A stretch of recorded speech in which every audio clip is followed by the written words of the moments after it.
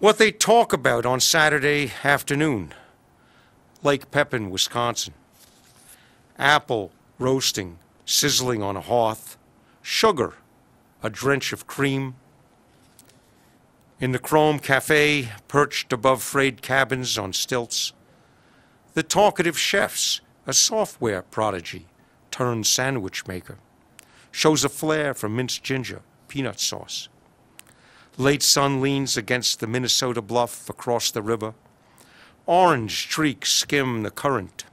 Snagged islands float offshore. An outboard motor barks. Entering loudly, a bundled mother, stout daughter, order April's first burgundy cherry rum, double scoops on sugar cones, plunk down on swivel stools, chat about readying rooms for summer tourists. End of the drought. Not much work lately, thick Swede lilt. We'll start tomorrow. Seasoned woman, wallet in hand, approaches the counter boy. How much money should I take out? Asks her cautious voice, about to cast the winter's hoard to spring. Then around La Crosse, Wisconsin, we cross over the river onto the Iowa side, and now we're on the west bank of the river. We ride along these very lush areas of big farms in Iowa and find ourselves in a town called Guttenberg, Iowa. Sunday at the riverside. Silence is audible until Ingram's towboat motor starts to cough. Jolts awake the suited man on a riverside bench. He glares at the harsh engine, shoving a herd of barges downstream around the jutting point. What remains is Sunday afternoon. Springtime on the pier, boys fish, break into laughter. An old-timer grinds a reel. His pulls attract attention, but the line falls suddenly slack. The running river speaks in signs, spills a low wave to shore, startles a bare-armed mother spoon-feeding her baby on the grass. Slow sun scorches the torpid air. The wakened man lifts a staticky radio to his ear, catches the first pitch from St. Louis.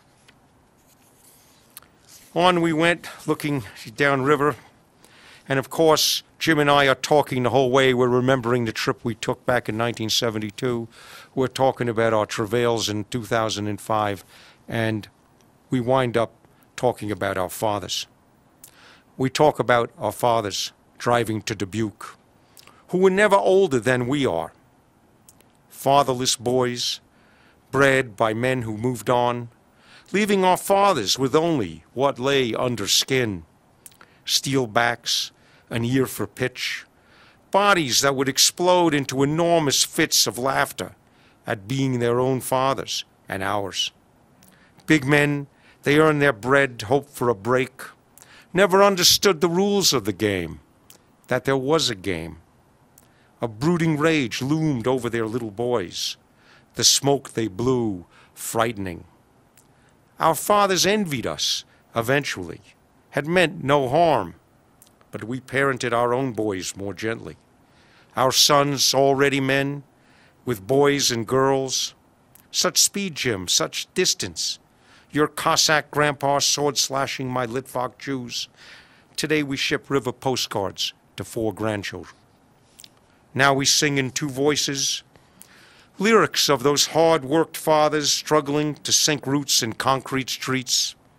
Our grandchildren's songs of Sesame Street. The letter K say for a kiss, the number 2 for their lips.